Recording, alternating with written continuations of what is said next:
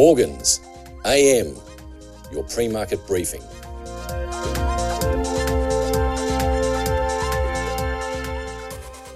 US equity markets advanced on Friday. Dow up 466 points or 1.5%.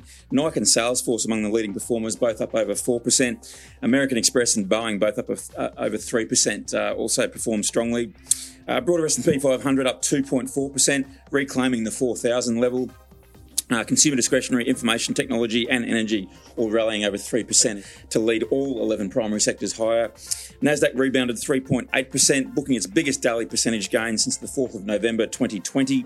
That was according to Dow Jones market data figures. Meta Platforms and Alphabet gaining 3.9% and almost 3% respectively. Twitter Inc. dropped 9.7%. That was after Elon Musk tweeted that the deal to buy the social media company was temporarily on hold. Mr. Musk said the deal is pending details supporting calculation that spam fake accounts do indeed represent less than 5% of users. He did subsequently tweet later that he was still committed to the acquisition. Small cap Russell 2000 index jumped 3.1% on Friday. For the week, the Dow shed 2.1%, logging a seventh straight week of declines. That's the longest such losing streak since July 2001. S&P 500 down 2.4% for the week, sixth straight weekly decline, worst such losing streak since June 2011. And the Nasdaq also declining for a 6-week, down 2.8%, booking its longest weekly losing streak since November 2012. According to Refinitiv Lipper data, investors offloaded US equity funds worth about $8.5 billion in the week to 11th of May. That's the fifth straight weekly outflow that we've seen. Selling continued in US growth funds for a seventh straight week, amounting to $4.5 billion. Value funds posted an outflow worth about $2 billion after recording inflows a week earlier. On bond markets, US bond markets faced capital withdrawals for an 18th straight week, amounting to $10.4 billion. That's nearly twice the $5.9 billion in disposals in the previous week. US corporate earnings calendar this week is dominated by retailers. Indeed, retail giants Home Depot and Walmart post first quarter results on Tuesday night, along with Chinese e-retailer JD.com, while Caterpillar and Moderna host investor days. Retailers Lowe's companies, Shoe Carnival, Target Corp and TJX companies, along with Cisco Systems and Tencent Holdings, released quarterly results on Wednesday night. Chipmaker Applied Materials and retailers Coles Corp and Ross Stores and Palo Alto Networks released quarterly results on Thursday night. Week rounds out with results from Deere & Co. and Foot Locker. On the US economic data front on Friday, preliminary reading of the University of Michigan Consumer Sentiment Index tumbled 9.4% to 59.1 in May. That's the lowest reading since August 2011, well below economists' forecast for 64. The deterioration in sentiment was across all demographics. The survey's measure of consumer expectations declined almost 10% to 56.3. However, long-term inflation expectations appeared to be well anchored. The survey's one-year inflation expectations were steady at 5.4% for a third straight month. 5-year inflation expectations also unchanged at 3% for the fourth consecutive month. On European bourses, travel and leisure sector jumped almost 5% to lead the Pan-European Stock 600 index 2.1% higher on Friday night. That was alongside a 2.1% gain for Germany's DAX and a 2.5% rise for France's CAC. On the geopolitical front, Finland's government declared a new era is underway after announcing its intention to seek NATO membership.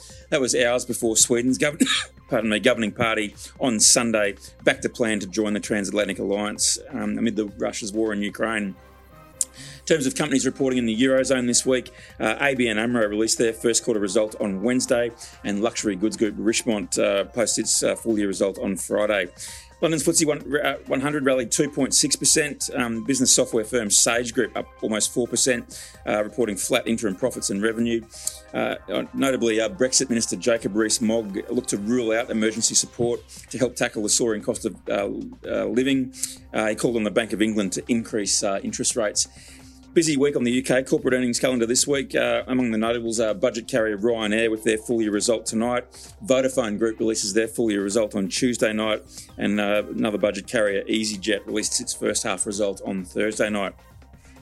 Base metals were mixed. Copper East 0.4% to $9,055 per tonne, or just shy of $4.11 a pound on Friday, logging the sixth consecutive weekly decline. That's the longest such losing streak for the key industrial metal since 2019. Nickel was down 1.3% to $27,450 per tonne. Interestingly, Bloomberg reporting that the Chinese nickel tycoon that was at the centre of the historic short squeeze we saw in the metal earlier this year has covered more of his short position in recent weeks, reportedly about 10,000 lots or 60,000 tonnes, reducing that total position to less than half. Aluminium edged 0.12% higher to $2,782 per tonne on Friday. Zinc was down 1.1% to $3,490 per tonne. A lot of key data coming out of China today. The National Bureau of Statistics there releases the official activity data, including industrial production, retail sales, and fixed asset investment for April, and also the unemployment rate for April as well. Benchmark spot iron ore slipped 20 cents to $127.35 a metric tonne on Friday. Gold futures down $16.40 or 0.9% at $1,808.20 an ounce. Lowest close for the most active contract since the 4th of February this year. Yellow metal also recorded its worst weekly decline since the 18th of June 2021, down 3.9%. Oil prices rallied over 4% on Friday, but settled in the red for the week. WTI up $4.36 or 4.1% to $110.49 a barrel, up 0.7% or down 0.7% for the week, I should say. Brent up $4.10 or 3.8% to $111.55 a barrel. Shanghai is expected to reopen in a few days. That's according to reports in the Associated Press. But there is worries that Beijing will soon impose its own stricter lockdown. Elsewhere, state-backed oil giant Saudi Aramco on Sunday said its profits soared more than 80% in the first 3 months of the year, reporting their highest quarterly net income since 2019 of about $39.5 billion US dollars. In broader energy markets, gasoline prices continued to climb to records. Obviously, we're just 2 weeks shy of the official beginning to the Memorial Day weekend summer driving season. On bond markets, 10-year Treasury yields up almost 12 basis points to 2.93%, but still logged their sharpest weekly decline since the 4th of March, down 19.2 basis points, and the 2-year note yield was up 8 basis points at 2.6%. Aussie dollar rebounded, buying 69.4 US cents.